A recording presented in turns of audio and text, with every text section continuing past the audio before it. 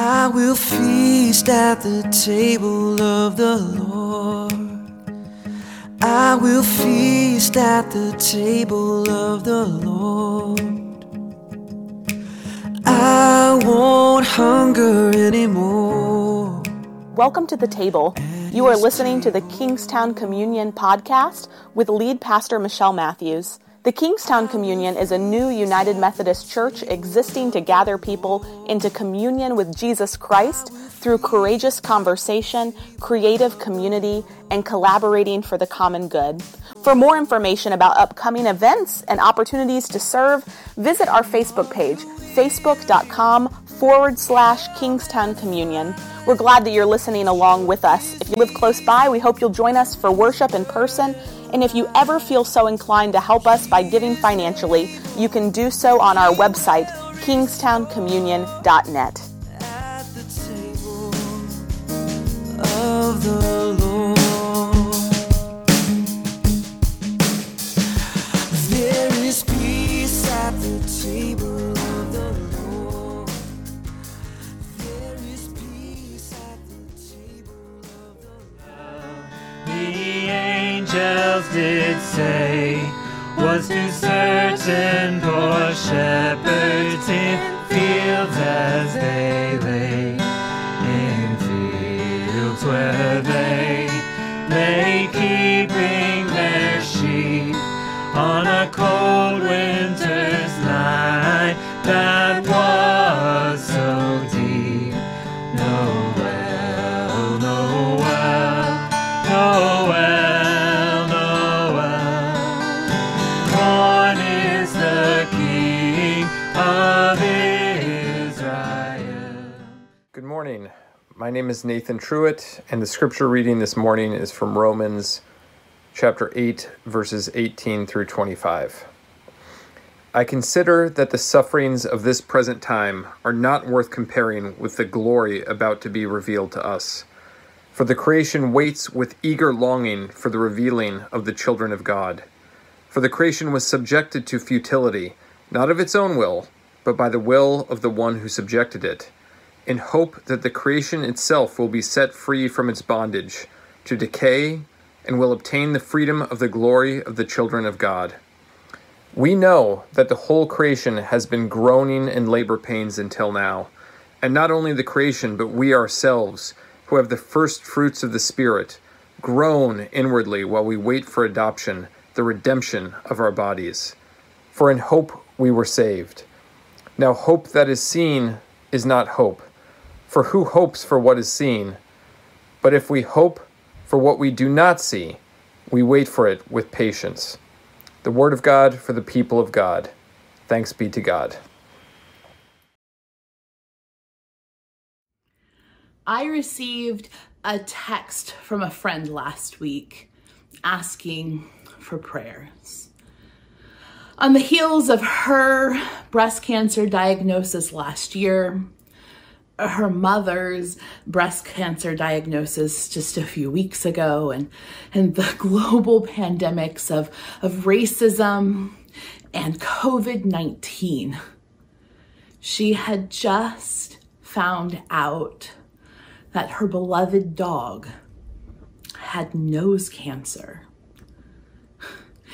In the moment of reading that text, I was struck by this incredible mutuality of the human condition and the condition of all creation.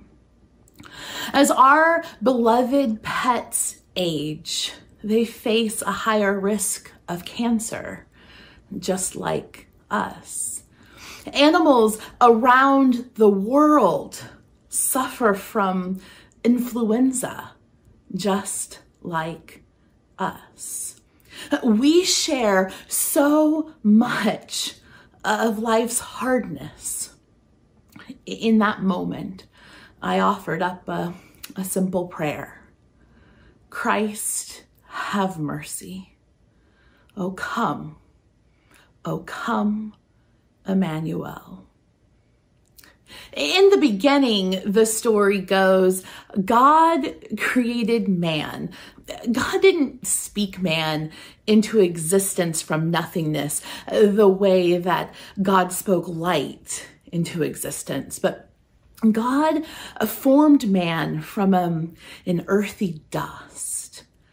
In English, we lose the significance, the poetry even of this moment. Dirt, you see, in Hebrew is Adamah. And from Adamah, God formed Ha-Adam, or man. And God realized that this Ha-Adam, creation of God's, needed something more. And so God took the same dirt, the same Adamah, and formed every animal of the field and bird of the air to be a companion to Ha-Adam. All of creation was formed from this same dirt.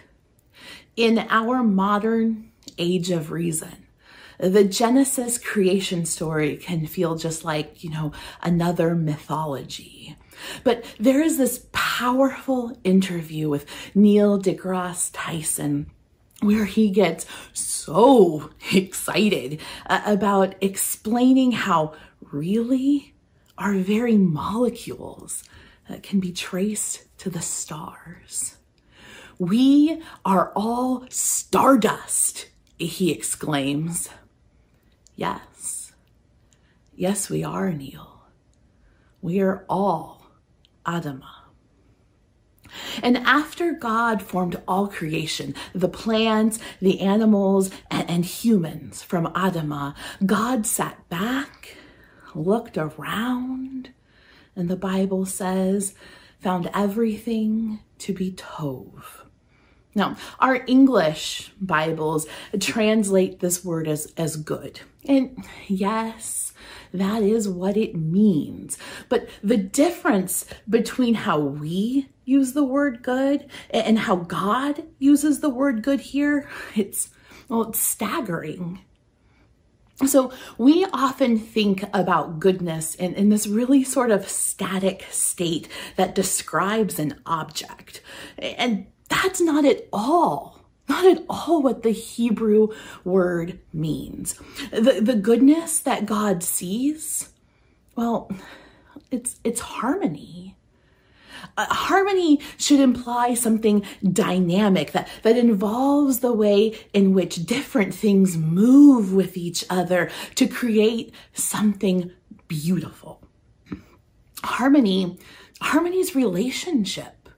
It's connection.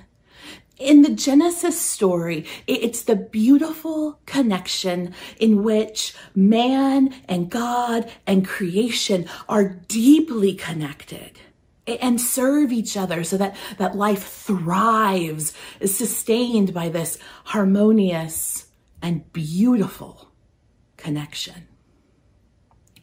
But we all know that in this story, things didn't stay tov. At some point, humanity decided that they didn't need to serve God or creation and chose to serve themselves instead. When humans broke the harmony, it didn't just disrupt their connection to God, our connection to God. It disrupted every connection that was part of the harmony. When we speak of human brokenness, we're actually speaking about broken connections. And the brokenness we feel, it's also felt by creation. Creation maybe even feels it more acutely. When God punishes Adam and Eve and expels them from the garden, God also curses the ground. In the garden, the ground is productive and fertile. It produces all that it has the potential to produce. When humanity decides to only serve itself, the productive potential is stripped from the ground. And in place of easy productivity, humans are going to find futile production, weeds and thorns and thistles. Creation's brokenness is keenly felt. And the Old Testament prophets tell us over and over and over again that the land mourns, the land grieves. Creation groans, creation sighs, creation laments. The story of God's people is a story of the constant turning away from God, of taking matters into their own hands, of creating their own kings, their own gods, and trying to be the authors of their own salvation. And throughout these stories, the land mourns, creation groans, creation laments. In Hosea, God accuses Israel of not knowing God, swearing, lying, murder, stealing, adultery. They all break out. Bloodshed follows bloodshed, and the land mourns. The prophet tells us that all who live in this land languish, and we might assume that Hosea means people. But the prophet tells us that the wild animals, the birds of the air, the fish of the sea are perishing. The land mourns. Creation groans. Creation laments. Through the prophet Joel, God tells Israel to lament, to awake, to be ashamed, to wail. God has to tell the people what they ought to be doing because they are so disconnected from God, from each other, from creation. But creation, Joel tells us, creation is already mourning. Creation is already lamenting. The animals groan. The herds of cattle are restless. Even the flocks of sheep suffer. Creation laments. Now, lament is not just a wail of grief. Biblical lament has a form. In it, the lamenter wails and rails about their experience of pain and suffering. You can hear their heartache in their words, and in that heartache, they cry out to God. Sometimes they rage to God, sometimes they weep, but they always call on God with this steady assurance that they are calling out to a God who hears them. When the prophet tells us that creation laments, they expect that we will know that formula. That we will know that the God who hears our cries is also a God who will hear our petitions. And so we know that God hears the lament of creation. In chapter 12 of Jeremiah, God tells the weeping prophet that the people have destroyed the land. They've made it a desolate wilderness. God says, it mourns to me, but no one lays it to heart. No one lays the grief of the wilderness to heart. No one, that is, except for God. God hears the lament of creation. But if God hears the lament of creation, what then is creation's petition to God? If you listen closely, you can hear it. Oh, come, Emmanuel. Did you hear it in our scripture reading today? In Romans 8, the Apostle Paul tells us that creation waits to be set free from the bondage of decay. That the whole of creation has been groaning in labor pains, waiting for, what does he say? Waiting for the freedom of the glory of the children of God. You see, creation knows. Creation knows at its core how connected we are meant to be. The Adamah knows itself in the Ha-Adam and desperately feels the deep wounds of that disconnection. In Isaiah 24, the prophet's oracle details God's judgment. The prophet says, "The earth lies polluted under its inhabitants, for they have transgressed laws, violated the statutes, broken the everlasting covenant." The prophet wrote thousands of years ago, and yet here we are at the tail end of 2020 with a polluted earth still under our feet.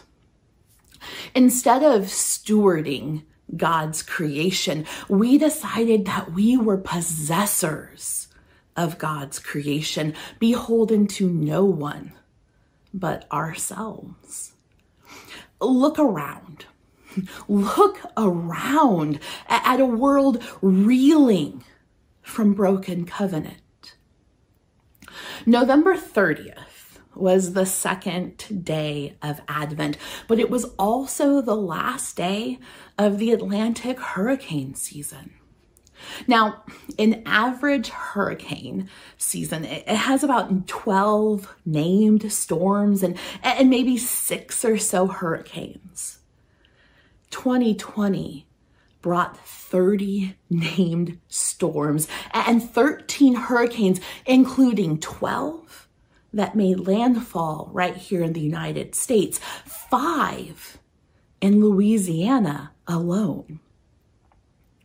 In mid-September, 5 tropical cyclones were active in the Atlantic at one time.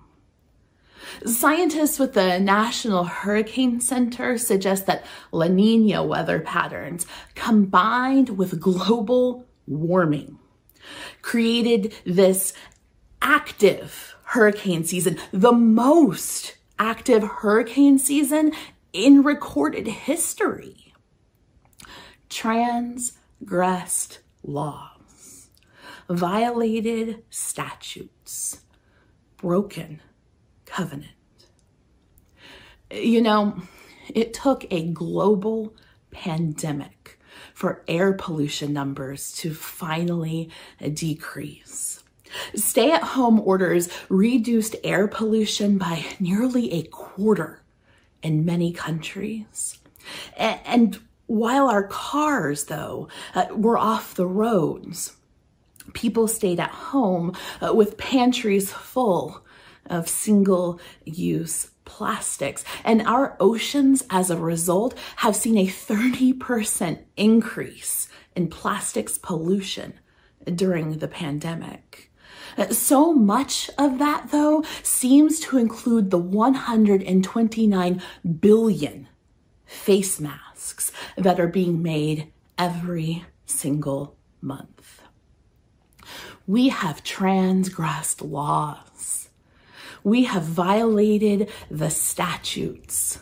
We have broken the everlasting covenant. And now creation laments. Creation cries out, "Oh, come, Emmanuel." God hears creation's lament. God hears creation's petition, and God responds. When the prophet Joel speaks of God's restoration, he speaks not to the people of Zion. He first speaks to the land and to the beasts of the field. Fear not, O land, be glad and rejoice. God promises both the children of Zion and the land. I will restore to you the years the swarming locust has eaten. When God speaks of God's promise of restoration, God speaks first to those who repented and mourned first. The ground and the non-human inhabitants of creation. Those that first called out, O come, Emmanuel. Humanity's hubris is that we hear the God promises of God as a restoration, as a promise only for us. We gloss over God's promise to anything that doesn't walk or talk like us. But the reality is that God is not just acting for the sake of humanity. God is acting for the sake of all of God's creation. In Isaiah and Joel and Jeremiah, and yes, in Paul, the rest of creation is ready. The rest of creation knows what it needs. It calls out, O come, Emmanuel. Creation is groaning. Creation is crying out to God, and all the while, creation is waiting. Waiting, Paul says, eager, longing for the revealing of the children of God in the three-part harmony of God, creation, and humanity. Creation cannot find its redemption, its restoration, its liberty from the bondage of decay until we have found our redemption, our restoration, our liberation from the bondage of decay. But are we yet groaning? Are we yet mourning? Have we yet called out to our God in the assurance that God will hear us? Have we yet made our petition to God, O come, Emmanuel? As Jesus entered Jerusalem on the back of a donkey, the disciples called out, Hosanna. The gospel writer tells us that some of the Pharisees in the crowd said to Jesus, Teacher, order your disciples to stop. And Jesus answered them, I tell you, if these were silent, the stones would shout out. Jesus knows that the stones would shout Hosanna. He knows that the stones are shouting Hosanna. In the long ending of Mark, we read in chapter 15, verse 16, that Jesus says to his disciples, go into all the world and preach the gospel to all creation. But what part of creation? The animals of the field, the birds of the air, the land doesn't need the gospel preached to it. Creation knows the gospel. That creation has been waiting for the gospel. That creation proclaims the gospel. Psalm 19 sings, the heavens are telling the glory of God, and the earth proclaims his handiwork. Jesus Christ is the beginning of the fulfillment of creation's petition to God. That creation began even as the connection was being broken. Oh, come, Emmanuel. Creation is groaning. Creation is crying out. Humanity needs the gospel. Humanity needs to repent, to mourn, to lament. If we listen closely, creation is teaching us how to do that. To call out to God, to put away our desire to subject others and instead subject ourselves to the desire of God. From the Adamah, we were formed by God. By the Adamah, we can be conformed to God. Creation calls us into its own repentance so that in its movement toward the beloved Lord, we might find ourselves groaning as we take on the first fruits of the Spirit, our own repentance for the obstacles we have erected to the welcoming of God's coming. In this dynamic state of shared repentance, perhaps we can find that dynamic relationship that once was our three-part harmony of God, creation, and humanity, as together we call out, O come, Emmanuel."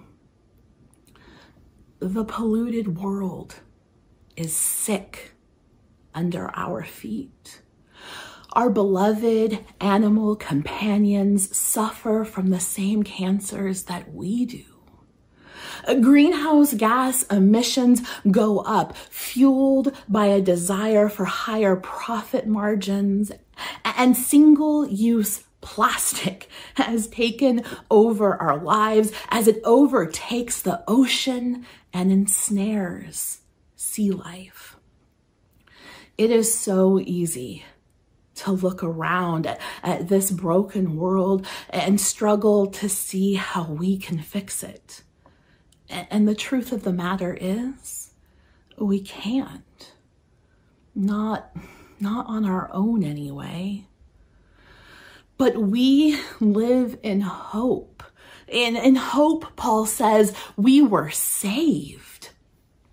The most amazing thing to me about lament is not its expression of raw grief, but that at its vulnerable heart, it is moored in hope. In the hope of a God who listens, in the hope of a God who cares, in the hope of a God of transformation who promises restoration not just to us, but to all of God's creation. And not someday in the future, but right now, right here, today.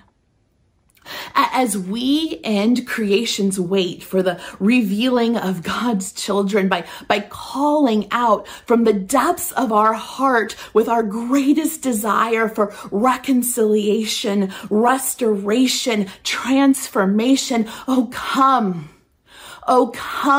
Emmanuel, and ransom captive Israel that mourns in lonely exile here until the Son of God appear. Oh, come, thou dayspring, come and cheer our spirits by thine advent here. Disperse the gloomy clouds of night and death's dark shadow put to flight.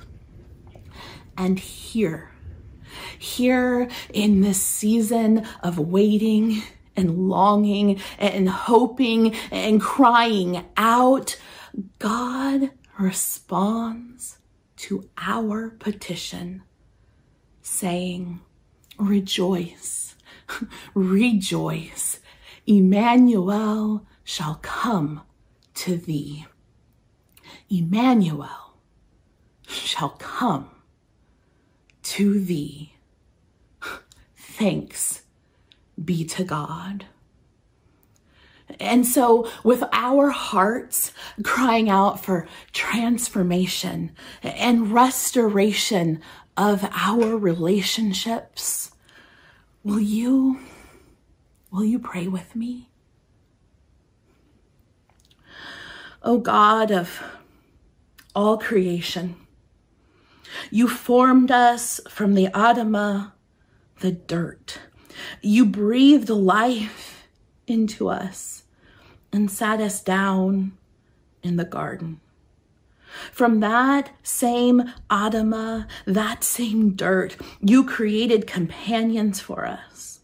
The birds in the air, the animals in the field, the dogs on our laps. God, you created everything. And because it was created by you, it was tov. It was harmonious. It was beautifully connected. But in our pride and in our inflated sense of self-worth, we decided that we did not need you, that we were God enough, and we turned away from you and away from your beautiful creation. Because we wanted to be kings in our own right. We wanted to be the authors of our own salvation. We confess to you, God, that in our rush to be on top, we have left behind desolation and despair in your creation.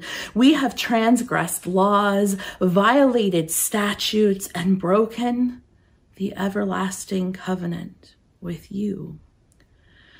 We have used your creation as a means to our ends, adopting a policy of scorched earth anywhere that it befitted our immediate needs to do so.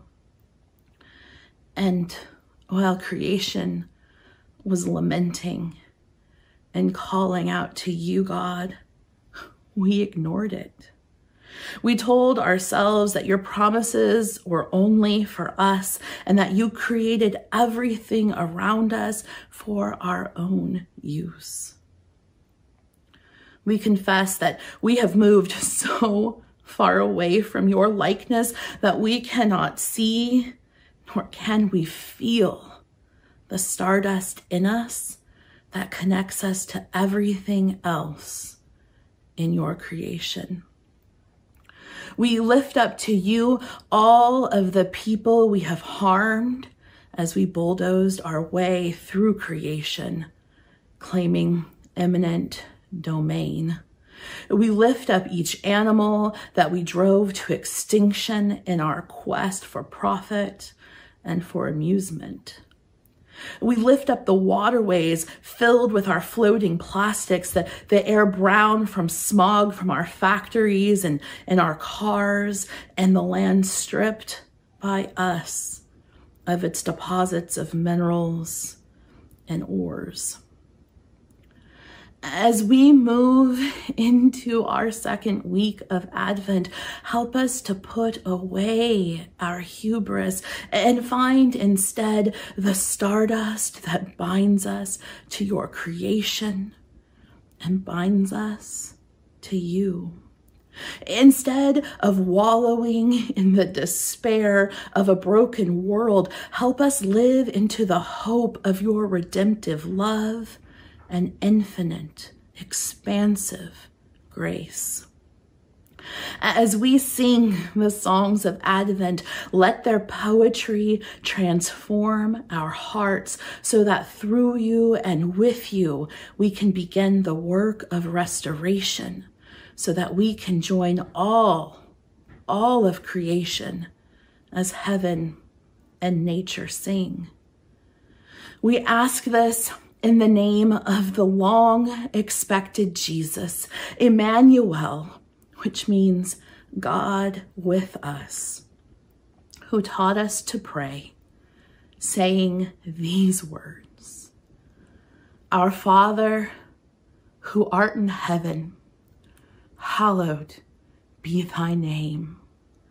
Thy kingdom come, thy will be done on earth as it is in heaven. Give us this day our daily bread, and forgive us our trespasses, as we forgive those who trespass against us. And lead us not into temptation, but deliver us from evil. For thine is the kingdom, the power, and the glory forever. Amen. There is peace at the table of the Lord. There is peace.